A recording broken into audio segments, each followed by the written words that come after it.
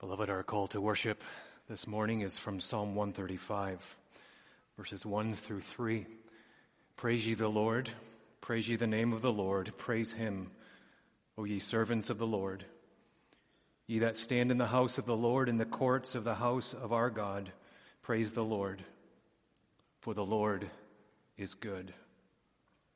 Sing praises unto his name, for it is pleasant. Turn now to the New Testament as we continue reading God's Word. Paul's letter to Philemon. Paul's letter to Philemon.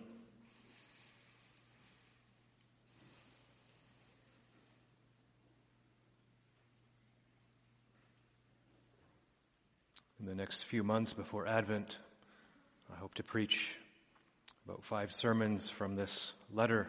I pray that as we spend time in this letter, it will give us a renewed appreciation for this letter, but also deepen our relationships with one another as the body of Christ. Let us hear the word of God. Paul, a prisoner of Jesus Christ, and Timothy, our brother, unto Philemon, our dearly beloved and fellow laborer, and to our beloved Apphia, and Archippus, our fellow soldier, and to the church in thy house. Grace to you and peace from God our Father and the Lord Jesus Christ. I thank my God, making mention of thee always in my prayers, hearing of thy love and faith, which thou hast toward the Lord Jesus and toward all saints, that the communication of thy faith may become effectual by the acknowledging of every good thing which is in you in Christ Jesus. For we have great joy and consolation in thy love, because the bowels of the saints are refreshed by thee, brother. Wherefore, though I might be much bold in Christ to enjoin thee that which is convenient, yet for love's sake I rather beseech thee, being such a one as Paul the aged, and now also a prisoner of Jesus Christ, I beseech thee for my son Onesimus, whom I have begotten in my bonds, which in time past was to thee unprofitable, but now profitable to thee and to me, whom I have sent again. Thou therefore receive him, that is, mine own bowels, whom I would have retained with me, that in thy stead he might have ministered unto me in the bonds of the gospel. But without thy mind would I do nothing, that thy benefit should not be, as it were, of necessity, but willingly.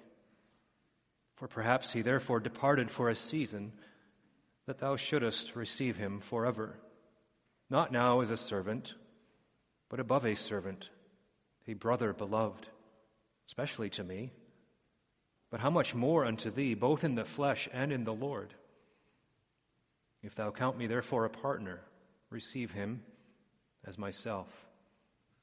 If he hath wronged thee, or oweth thee aught, put that on mine account. I, Paul, have written it with mine own hand. I will repay it. Albeit I do not say to thee how thou owest unto me, even thine own self besides. Yea, brother, let me have joy of thee in the Lord. Refresh my bowels in the Lord. Having confidence in thy obedience, I wrote unto thee, knowing that thou wilt also do more than I say. But withal prepare me also a lodging, for I trust that through your prayers I shall be given unto you. There salute thee Epaphras, my fellow prisoner in Christ Jesus. Marcus, Aristarchus, Demas, Lucas, my fellow laborers. The grace of our Lord Jesus Christ be with your spirit. Amen. Beloved, this morning I want to begin a short series on a short book, a short letter, a letter to Philemon. Maybe you ask, well, why a series on Philemon? Several reasons. First, there is the practical effect of Philemon being a short letter, and between now and Advent, in the preaching schedule, it fits very nicely in a series of 5 sermons. So there's that, but there's other reasons, important reasons. Philemon is an overlooked book because it is so short and seemingly insignificant in its doctrinal contributions. Philemon is not Romans. Philemon is not Ephesians, and it's not Corinthians, and it's not the other letters. It's a unique letter because of its brevity, because of its practical nature. We could say it's doctrine or the gospel worked out in real life. The gospel worked out in the midst of the challenges and difficulties of human relationships within the body of Christ. And so, although it's not specifically doctrinally oriented in terms of building a system or a theology of doctrine, it's very practical for how the gospel impacts our relationships within the church today. And so it has much to say to us as a church family, particularly as we start reflecting and implementing the small groups within the church family.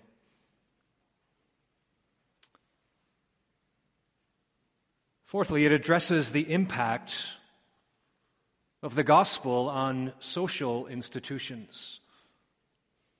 It addresses the impact of the gospel on social institutions, particularly on slavery in the Roman world, and therefore it has much to say to us today in a racially charged world.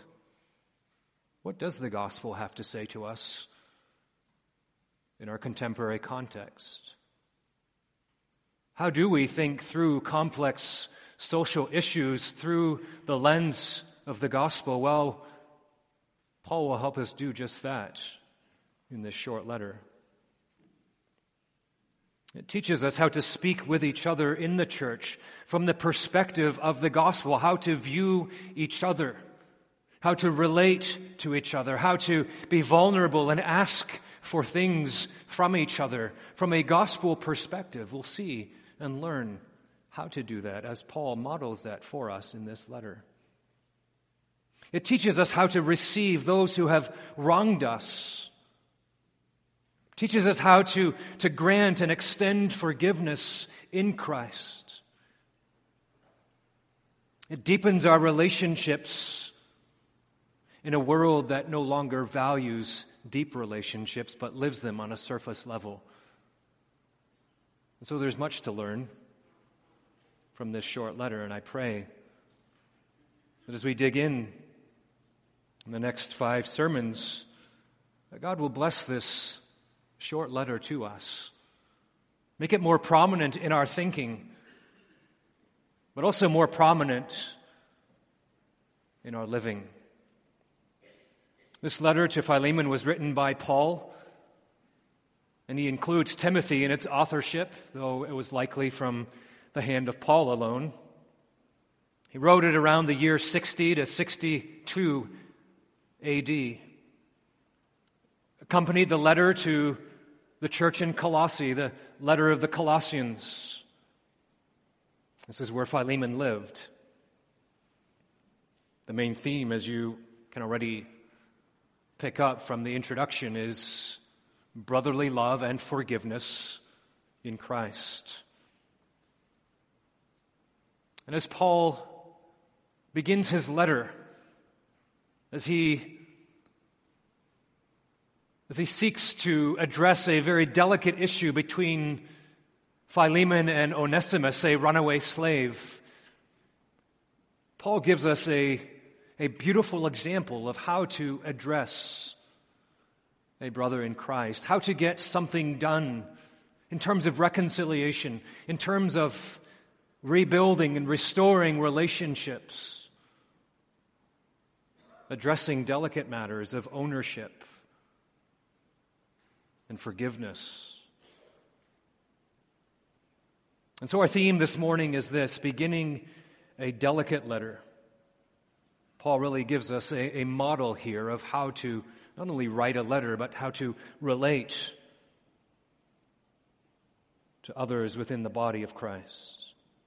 begins this letter with the rhetoric of the gospel. With the rhetoric of the gospel.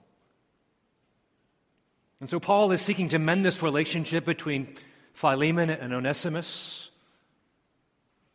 As he writes this letter, it's grounded in the truths of the gospel as they've worked out between Paul and Philemon and Onesimus. It's designed to appeal to Philemon, not to force him, but to motivate him based on the gospel to receive Onesimus back as a brother and to forgive him. And so Paul identifies himself as the author of the letter. It begins with rhetoric that takes the lower place. That's consistent with the gospel, isn't it, if we think of who Christ is? As Paul writes to the Philippians, how did he write to them about Christ? Christ humbled himself. He took the form of a servant. He emptied himself of his glory, and he came into this world, and he came to serve. And how does Paul refer to himself at the opening of this letter? He writes, Paul, a prisoner of Jesus Christ. He doesn't refer to himself as an apostle of Jesus Christ as he does on other occasions. He doesn't refer to himself as a servant of Jesus Christ as he does on yet other occasions. He refers to himself as a prisoner of Jesus Christ. It's unique to Philemon. And why does he do this?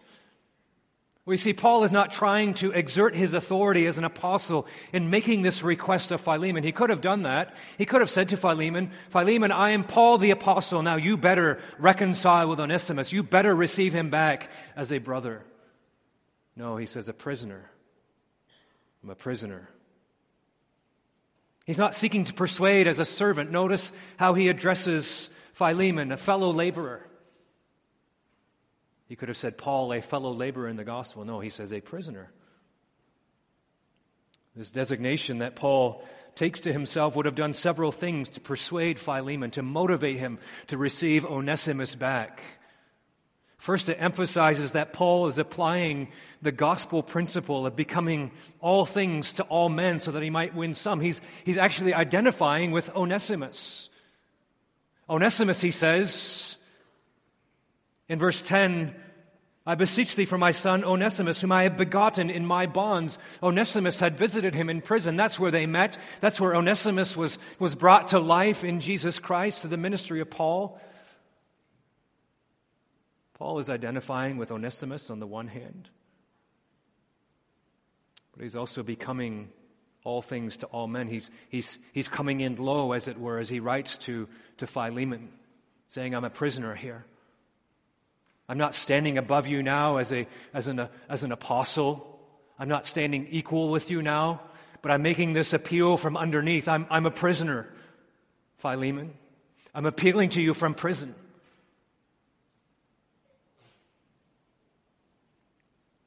He became all things to all men so that he might win some, so that both of them might be a partaker of the gospel.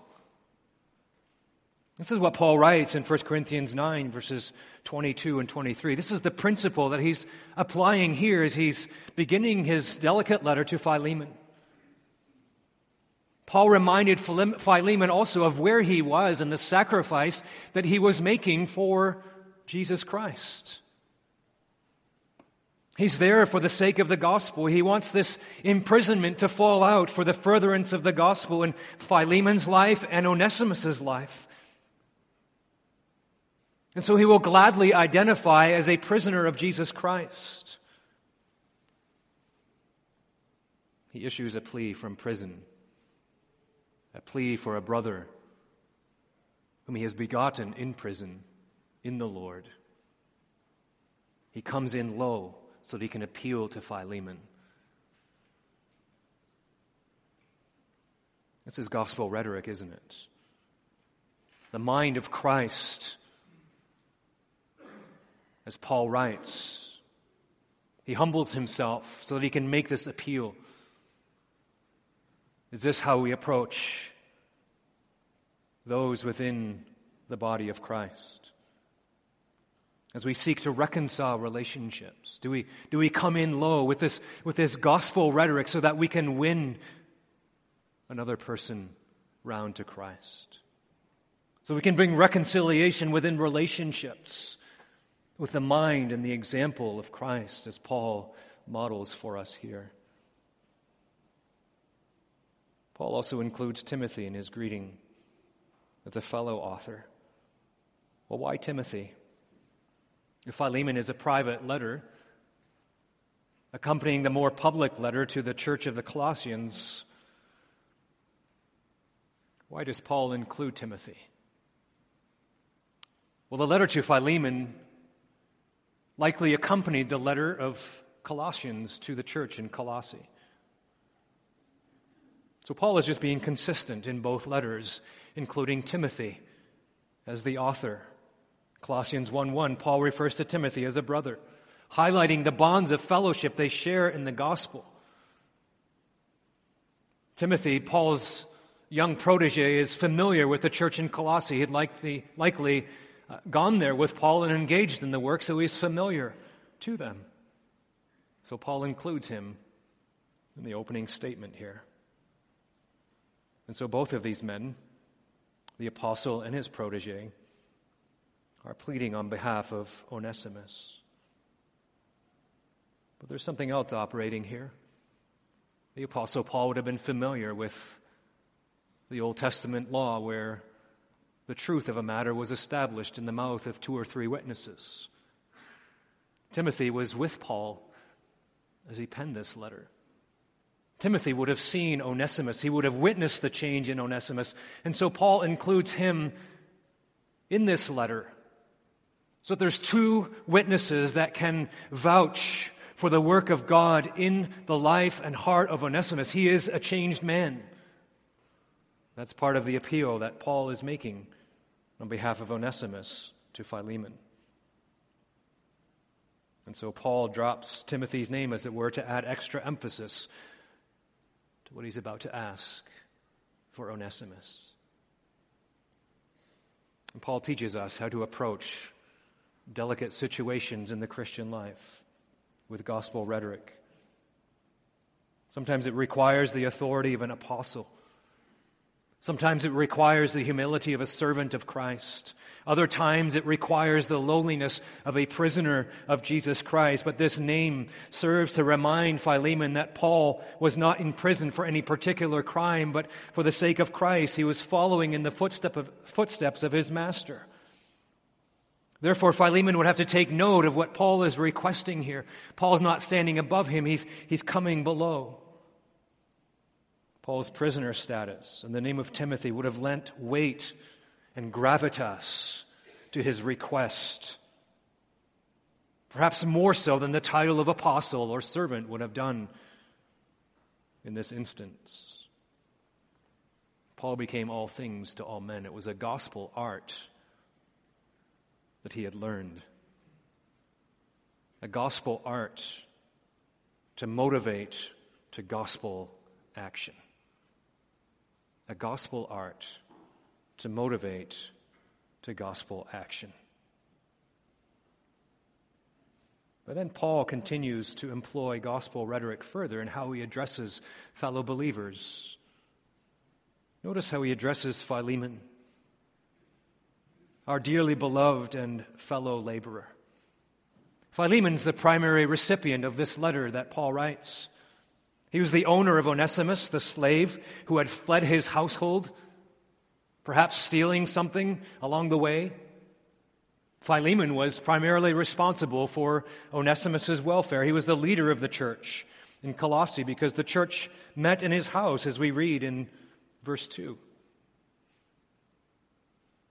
Philemon was a man known for his faith in action, in actions of love and hospitality and care for the saints at Colossae and abroad. He's dearly beloved, Paul says. It speaks to the close bonds that had formed in Christ. He's a fellow worker in the gospel. There's a warmth here as Paul is addressing Philemon. You are my brother. You are my fellow laborer.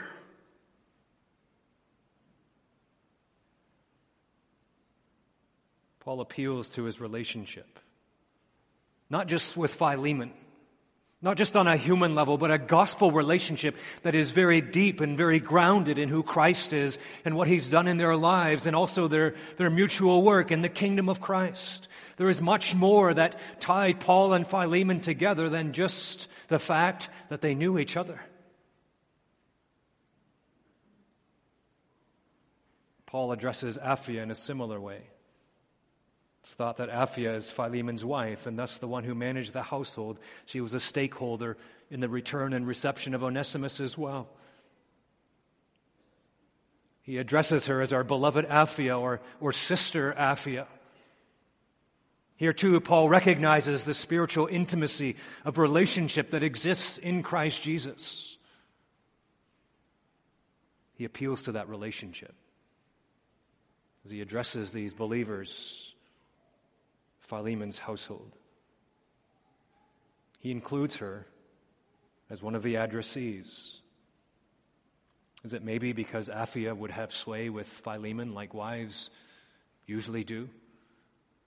Perhaps that's some of Paul's reasoning. But by drawing her in, the stakes are higher for Philemon to receive and welcome Onesimus back into the household. So Paul is making his appeal for Onesimus based on this gospel relationship that he has with Philemon and Apphia, and now also Archippus. He's mentioned in Colossians 4:17, where Paul encourages him to fulfill his ministry. Perhaps he was discouraged, and Paul had to encourage him in that letter, but now he says he's a fellow soldier. In the ministry, they've engaged in spiritual warfare. They too have experienced this bond of fellowship in Christ because of the saving work of Christ, but also in their work together in engaging in battle for Christ under their captain, Christ. Paul drenches his opening with gospel warmth and love for Philemon, for Apphia, for Archippus, and for the church that meets in Philemon's home. The letter is personal. But just because it's personal doesn't mean it's a merely private letter. Paul also greets the church, likely intending for this letter to be read by Philemon in the church in his home. Why does he include the church in a request that he's going to make to Philemon? Because the church in Philemon's home is impacted by what Onesimus has done, and by including Apphia, Archippus, in the church. Paul hopes to secure his request, not by shaming Philemon to do so, but by seeking a collective response from the church there. We need to understand that the New Testament mindset, if we go back to the book of Acts and we remember there what happened when people turned to the Lord, when Gentiles turned to the Lord, what happened? They were baptized and their households. The entire household came to serve the Lord. So what happened with Onesimus affected the entire household, affected the entire church that met in Philemon's house. Paul addresses the doctrine of the church in the opening of this letter, showing how the church functions together, even when it deals with a runaway slave. When one member suffers or needs to be corrected or needs forgiveness and needs to be received back into fellowship, there's not just one person involved. The entire church is affected and needs to be involved in this work. So as Paul is laying the foundation for his request, he's doing so with this rhetoric of the gospel, binding believers together in Christ Jesus, showing the bonds that exist within the church. He calls us this morning to exercise love towards each other in receiving each other, forgiving one another, that what happens within the body affects the entire body. That we're not lone rangers, we're not living in isolation from one another as much as Satan loves to isolate the sheep from one another and cut them off from one another. If we profess faith in the Lord Jesus Christ, we are bound together in Him. That's what Paul is showing here. It's not just those who are bound together who minister to you. It's not just the elders and deacons who are bound together. No, we are an entire body tied together in fellowship in the bonds of the gospel because of the work of Christ.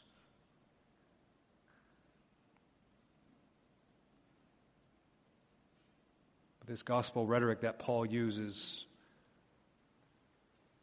doesn't just address believers with warmth and grace. Doesn't just come in low to make a request that is difficult and delicate. No, it appeals to faith and love. We'll treat this briefly here because we'll consider it more in our third point this morning. But gospel rhetoric appeals to faith, the faith and love of Philemon in order to receive Onesimus back.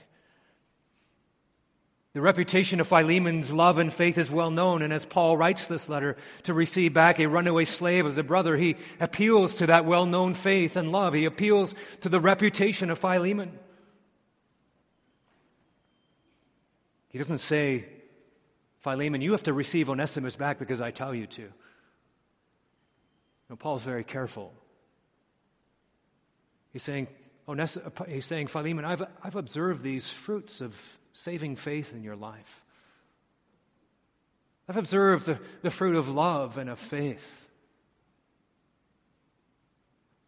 Will you not receive Onesimus back as a brother? Paul goes deep, doesn't he? He's not twisting Philemon's arm. He's addressing him in the bonds of the gospel. He's addressing him now from the perspective of the fruits of the gospel that have worked out in Philemon's life. In verse 5, he says that the love and faith that Philemon has shown has been shown to all saints. That faith and love that was so deeply exercised and rooted through the work of Christ in Philemon's life must now be exercised and evident towards Onesimus, Paul is saying. So it's not a mere request that Paul makes of Philemon as a person. It's made out of the gospel work that is evident in Philemon's life. It's as if Paul is saying here, Philemon, the rubber hits the road here. Will you not show that same love that has been shown to you in the gospel? It has been worked out with such evidence in your life. Will that fruit also be exercised in the case of Onesimus? Christ has received you and forgiven you. Will you not do the same for this runaway slave, for this brother whom I've begotten in my bonds? And so with careful gospel rhetoric, Paul lays the foundation for what he's about to ask. Provides a model for us in how we relate to one another. Treating each other as brothers and sisters when we profess faith in Jesus Christ. Perhaps there are tensions within the body. Long-standing, simmering tensions that need to be addressed. How do we address them? If both parties profess faith in Christ, your brothers and sisters. The gospel demands of us that we view each other as such. And if the gospel has worked fruit in our lives, the fruits of faith and of love, we are called to come in low. To come in low and to exercise those fruits of faith and love as well in the lives of other people, to receive them, to exercise forgiveness. To become all things to all men on the basis of a brotherhood in Christ and a mutual work in the kingdom of Christ and the work of Christ in us.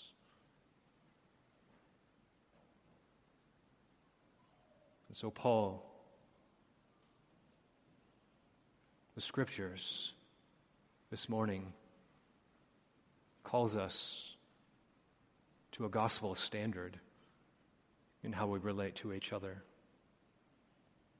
Not just in dealing with tensions, but in dealing with one another, just in how we relate to each other. loving each other, caring for each other, being vulnerable with each other, coming alongside each other? Are we willing to become all things to all men, to come in low, so we can be together partakers of the gospel of Christ Jesus in all its practical ramifications? But as Paul begins this delicate letter, he also comes with the greetings of grace. The greetings of grace.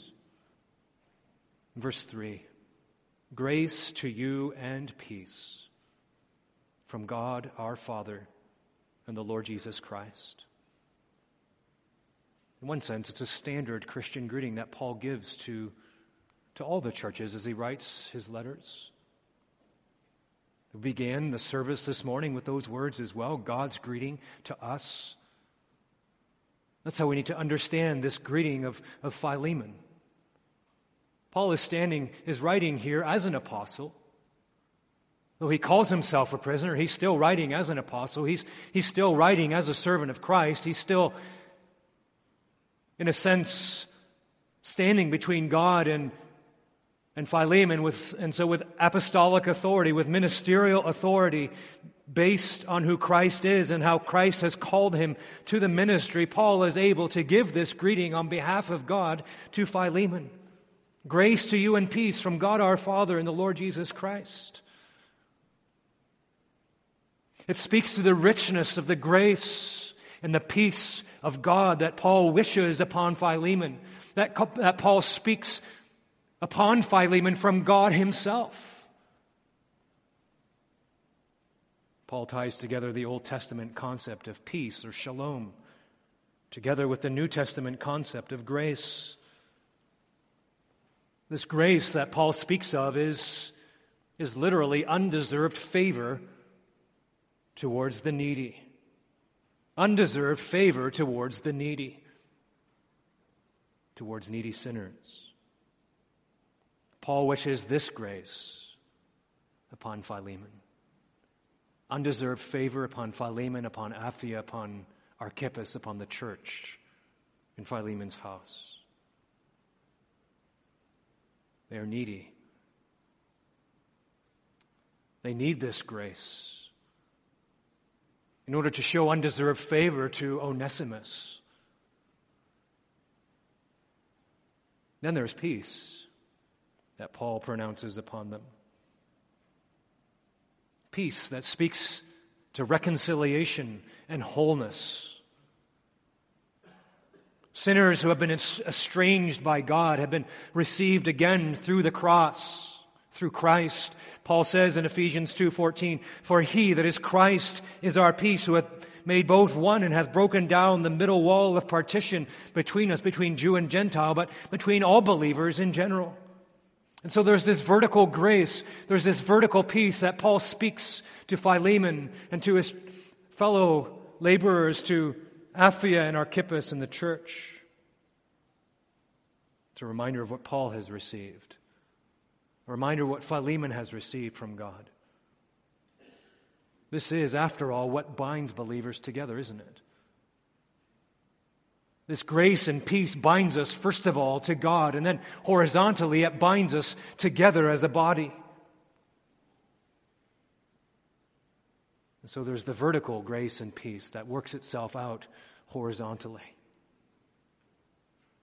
But Paul speaks grace and peace upon Philemon. As he does so, he traces not just the nature of what this is, but the source of where this comes from. It comes from the Father and the Son. Together they are unified in giving this grace and peace. It's really a Trinitarian gospel greeting in which the Holy Spirit fades into the background as he works this grace and peace in the hearts of believers, and then works it out in the lives of believers in a practical way. But Paul says it's from God our Father. It proceeds from the head of the family, doesn't it? He reveals his heart towards sinners, one of undeserved favor, one that seeks reconciliation with himself through the blood of the Son. So here we have already at the very forefront of the letter, the gospel. grace and peace from God our Father. The intent of God towards sinners is one of grace, undeserved favor towards the needy. It speaks to the reality that God delights to give this grace and peace through his Son. It comes from God our Father. Here's a word to those who are not in Christ. These words speak to you this morning that there is grace and peace in God the Father. He's coming after you this morning, saying, I'm willing to show you undeserved favor. I'm willing to be reconciled with you through Christ, who is the way to the Father. It speaks to believers again, doesn't it? Of where we need to be for grace and peace. Brings us to God our Father, to the head of the family, and cry out, Abba, Father. We need that grace and peace again, as sin has come in between us. We need that reconciliation again through the blood of Christ. That's what we're reminded of this morning in these words of greeting. Loaded with love. But it also comes from the Lord Jesus Christ. Comes from the Son. The Father and the Son are united in granting this grace and peace because it's through the Son, through his work on the cross, that we can be received of God. It's through Christ that the Father shows undeserved favor towards needy sinners. It's through Christ that peace has come between us and God. A peace that is wholly outside of ourselves, worked by Christ. Reconciliation, bringing us together with God. A greeting that Paul uses to point Philemon to the source of life for himself, but also what he needs in this reconciliation with Onesimus. And it's not only what he needs, but it's what he has through the gospel.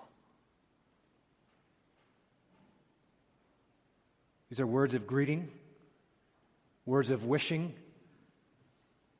but it's also a statement of fact, isn't it, of what we have in God the Father and the Lord Jesus Christ through the Holy Spirit at work in us. We have this grace and peace. God comes to us and he speaks it to us every single service. Grace and peace from God the Father and our Lord Jesus Christ through the Holy Spirit.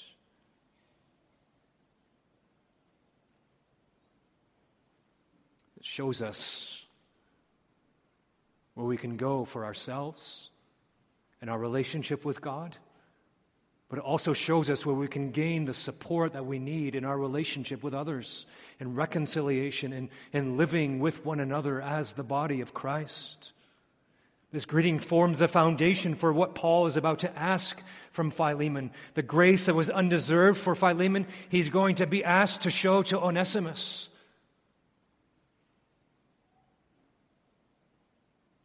Oh, to grace, how great a debtor daily I am constrained to be. Not just for the vertical relationship, but for the horizontal relationship within marriage and family, within work and church. The peace that brought reconciliation between Philemon and the Lord is what Philemon is going to have to show to Onesimus to reconcile and repair and renew the relationship. Indeed, to revamp their entire relationship. Not of master and slave, but as brothers in Christ. A total rethink of that relationship that they had together. This is the very foundation upon which believers show grace and peace horizontally. Beloved, we have this same greeting spoken to us again and again. Maybe we get used to it. Maybe we say, oh, that's just part of the service. Signals to us that the minister is about to begin. Now, we need to remember that this is God's greeting of grace, of undeserved favor to us as He calls us into His presence. This is the grace that God is willing to show to us as we come and gather as sinners in His presence. It's His peace that He gives to us through the cross that He's willing to give to us again as He calls us to worship Him. It's a reminder to us of what we have in God so that we can show that grace and peace to others where the rubber hits the road for daily living, for Christian living. It's not just the words of the minister as he begins the service. It's gospel words from God Himself by which He greets us, just as Paul greets Philemon here with the same words. Serves to remind us that our only hope of peace and grace is found in God the Father and our Lord Jesus Christ. The only way we can ever hope to show that grace and peace is to go back to the fountain of grace and peace and draw down what we need in the midst of our relationships with one another. Grace and peace from God our Father and the Lord Jesus Christ. Beautiful words of greeting. It's not just Paul's greeting. It's not just your pastor's greeting on a Sunday morning. This is God's greeting, which heaven has opened up for us, to strengthen us, to renew us in our relationship with God and with one another.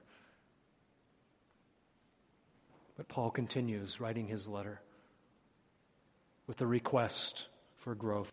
As Paul continues his opening, he makes a request for the growth of Philemon. He continues to build his case for Philemon to receive and forgive Onesimus. And he casts it within the context of Christian growth. So the gospel is at stake in receiving Onesimus back, but it's also an opportunity for growth for Philemon. And Paul prays for Philemon. He reminds Philemon that he's praying for him.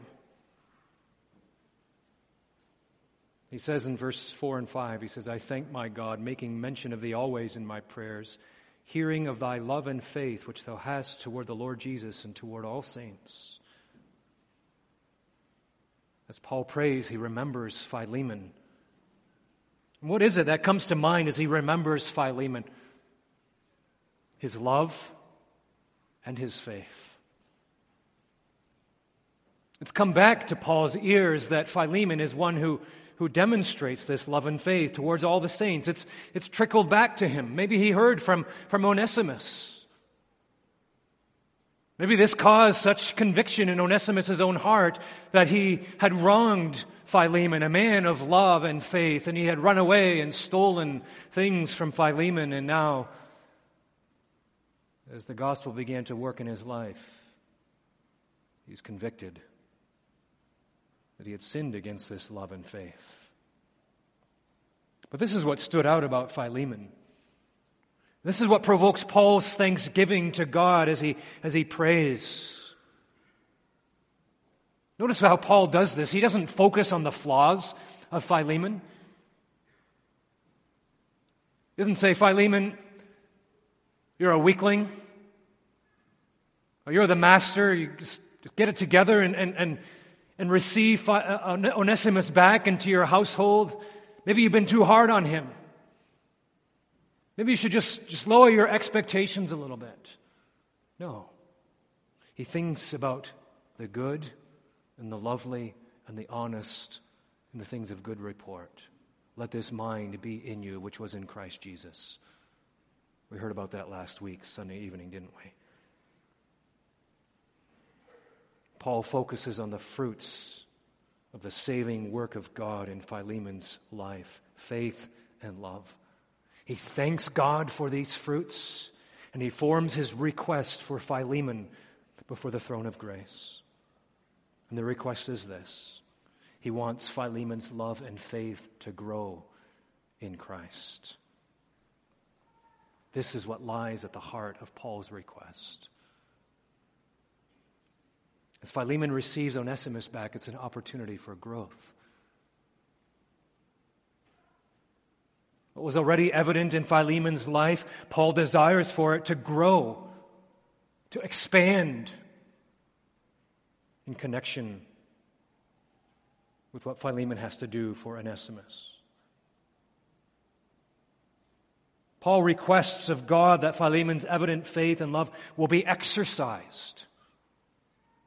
That which Paul had heard about, which Philemon was well known for, Paul is not content just to hear about it. He wants to see it in action as Philemon receives Onesimus back. He prays for the communication of Philemon's faith to become effectual in verse 6. That the communication of thy faith may become effectual by the acknowledging of every good thing which is in you in Christ Jesus. It's a difficult verse to translate and interpret. The basic idea is this: that Paul is praying for the sharing or the fellowship of Philemon's faith to become effectual to the acknowledging of every good thing that he already had received in Christ Jesus, namely faith and love. He has everything in Christ. He's called to acknowledge this by sharing these things with others. He encourages Philemon to continue showing faith and love. Paul doesn't just want to hear about it. He wants to see it in action. Beloved, that's what I pray for you.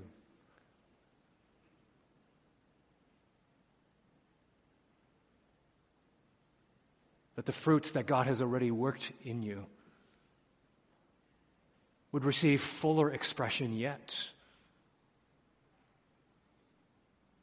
through the work of the Holy Spirit, through the grace and peace of the Father and the Son. That what is evident here in the body would expand and grow to the glory of Christ Jesus. That if there are rifts in relationships, that they would be mended with this grace and peace, with this love and faith.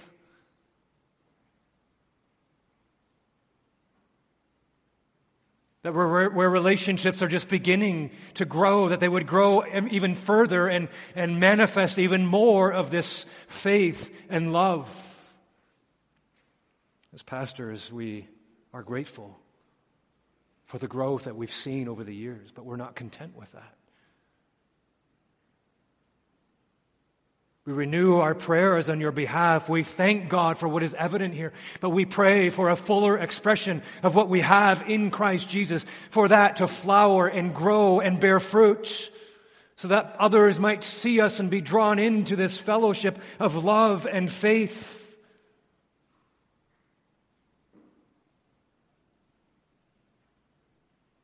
We might continue showing that love and faith, that it might abound even more than what is already present.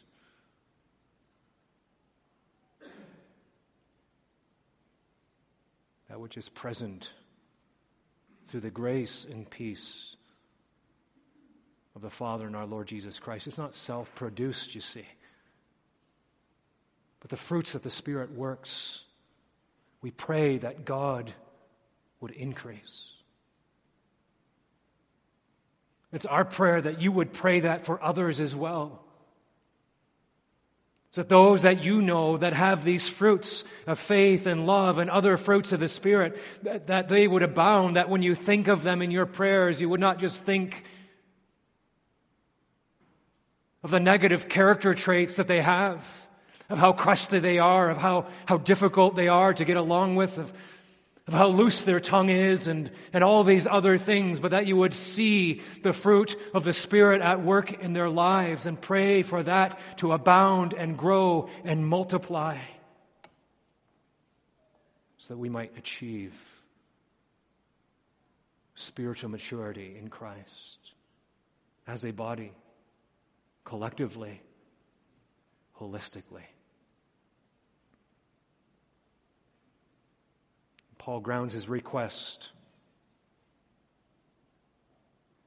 in the report of Philemon's love and faith that he had to all the saints. He says in verse 7, "For we have great joy and consolation in thy love, because the bowels of the saints are refreshed by thee, brother."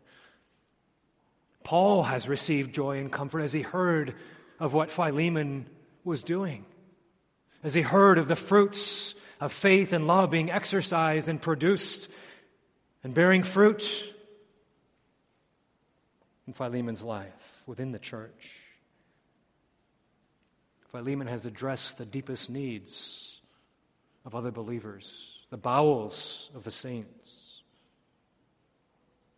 Doesn't mean that the saints just had full stomachs when they came into Philemon's house. No, he refreshed their bowels. The bowels there means that the very seat of human emotion and feeling.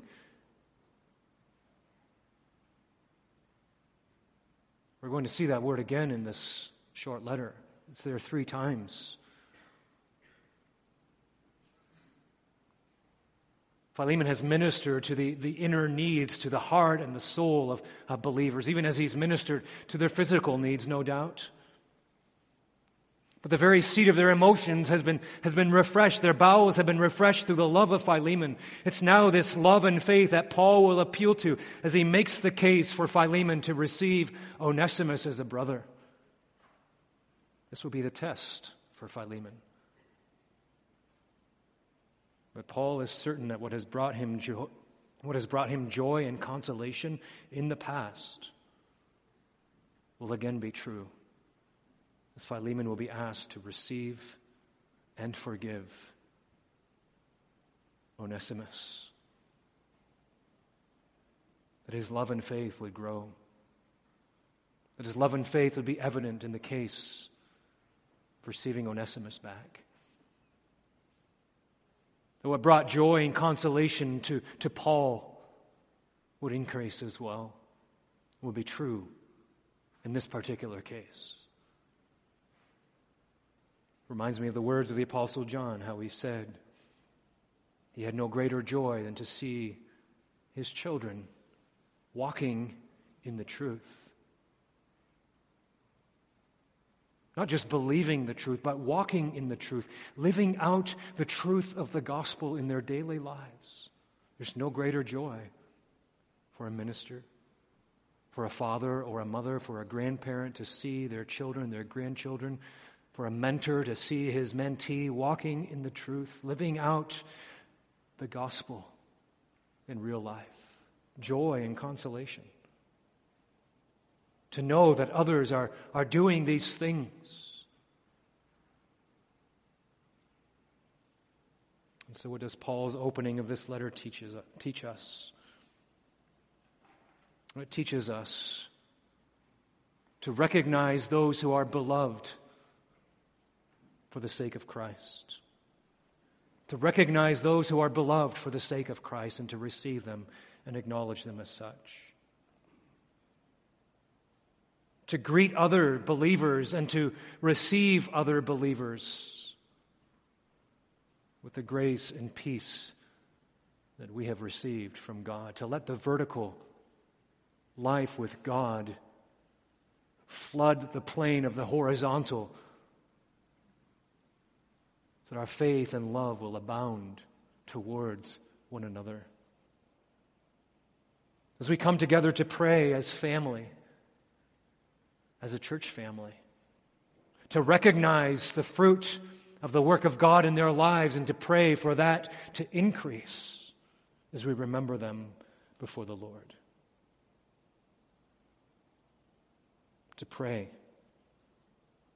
for the Lord to increase that fruit of His saving work in them. so that Christ will be glorified in how we live with one another.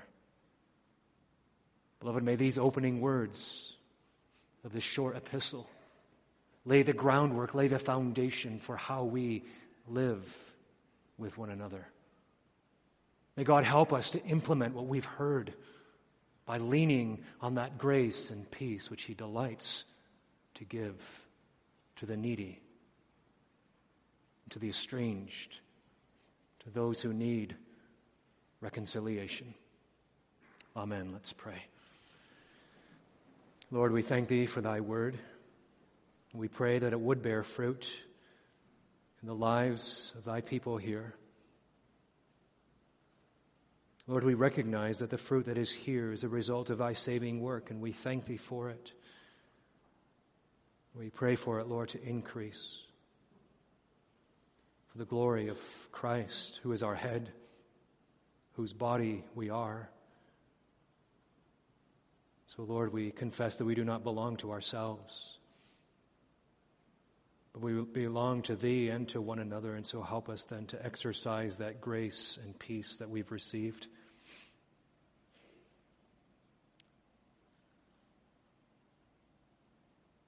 To bear greater faith and love towards all the saints.